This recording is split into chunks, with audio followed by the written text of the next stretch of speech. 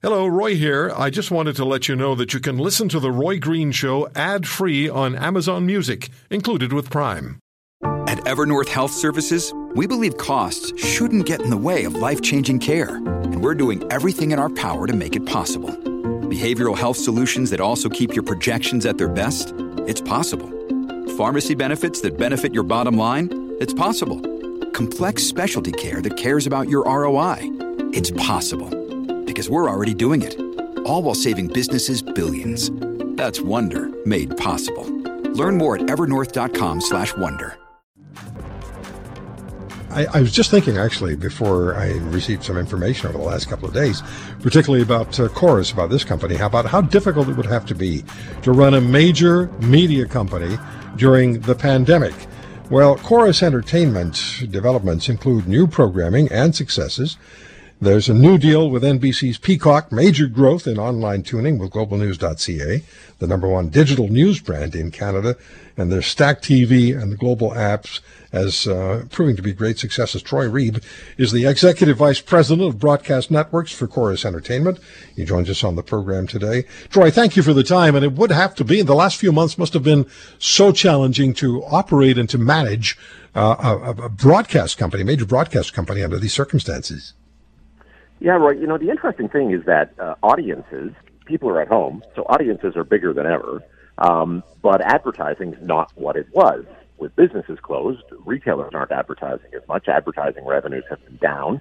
We've seen that we released some ugly results yesterday as a company. So as a manager, you're doing your best to try to maintain employment, still produce and buy programming, serve the audience's needs, because people are really tuning in. They're needing the latest information when it comes to dealing with the pandemic and all the other news that's going on, and they're needing to be entertained because they're stuck at home. So the demands are high, but the monetization opportunities are challenging. Well, the response to Corus Entertainment and Global has been just amazing. Major growth in online tuning to Global News and globalnews.ca particularly. I appreciate the opportunity to brag, and I must say, nobody put you up to this today. So, yeah, you know what? I asked you to come on the air. Globalnews.ca, you're right, Roy.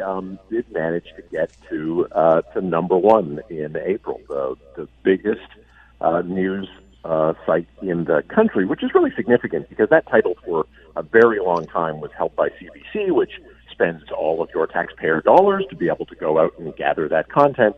So it was significant to see a private sector enterprise move into number one for online news. And it really is kind of a three-horse race between the broadcast-driven online properties, CBC, Global, and CTV now. It's actually been quite surprising as a longtime newsman myself to see just the newspapers no longer as significant players in this space anymore. So we have the reality of the pandemic. We have the reality of sponsors not spending as much money as they were on advertising because they are trying to keep their businesses going. But you still have to grow the company. You still have to provide programming that's of interest to the listener and the viewer. And would you speak to us a little bit about what you've been able to accomplish, what Corus has been able to accomplish, and what went into it as far as the fall programming is concerned? Because we now have NBC and CBS involved with Global. Well, of course. You're absolutely right. And just on the sponsor question, anybody listening who owns a business right now, if you're buying ads on the Roy Green Show, you are getting an incredible deal because audiences for this show and for a lot of our programming is really, really large, and the demand is lower. So this is my little plug for advertisers to step up because we could all use the support for Canadian companies these days. When it comes to keeping Canadian programming supplied well, we have had to look further afield. And, the traditional production of Hollywood shows is shut down in L.A., it's shut down in Toronto, it's shut down in Vancouver. So what we did is, knowing that audiences were already really high for the late spring, we actually held back some of our big premieres that we would have premiered in the spring so that we can have a really robust fall season on television. That's when, normally big new shows launch. So we held back some of our spring premieres.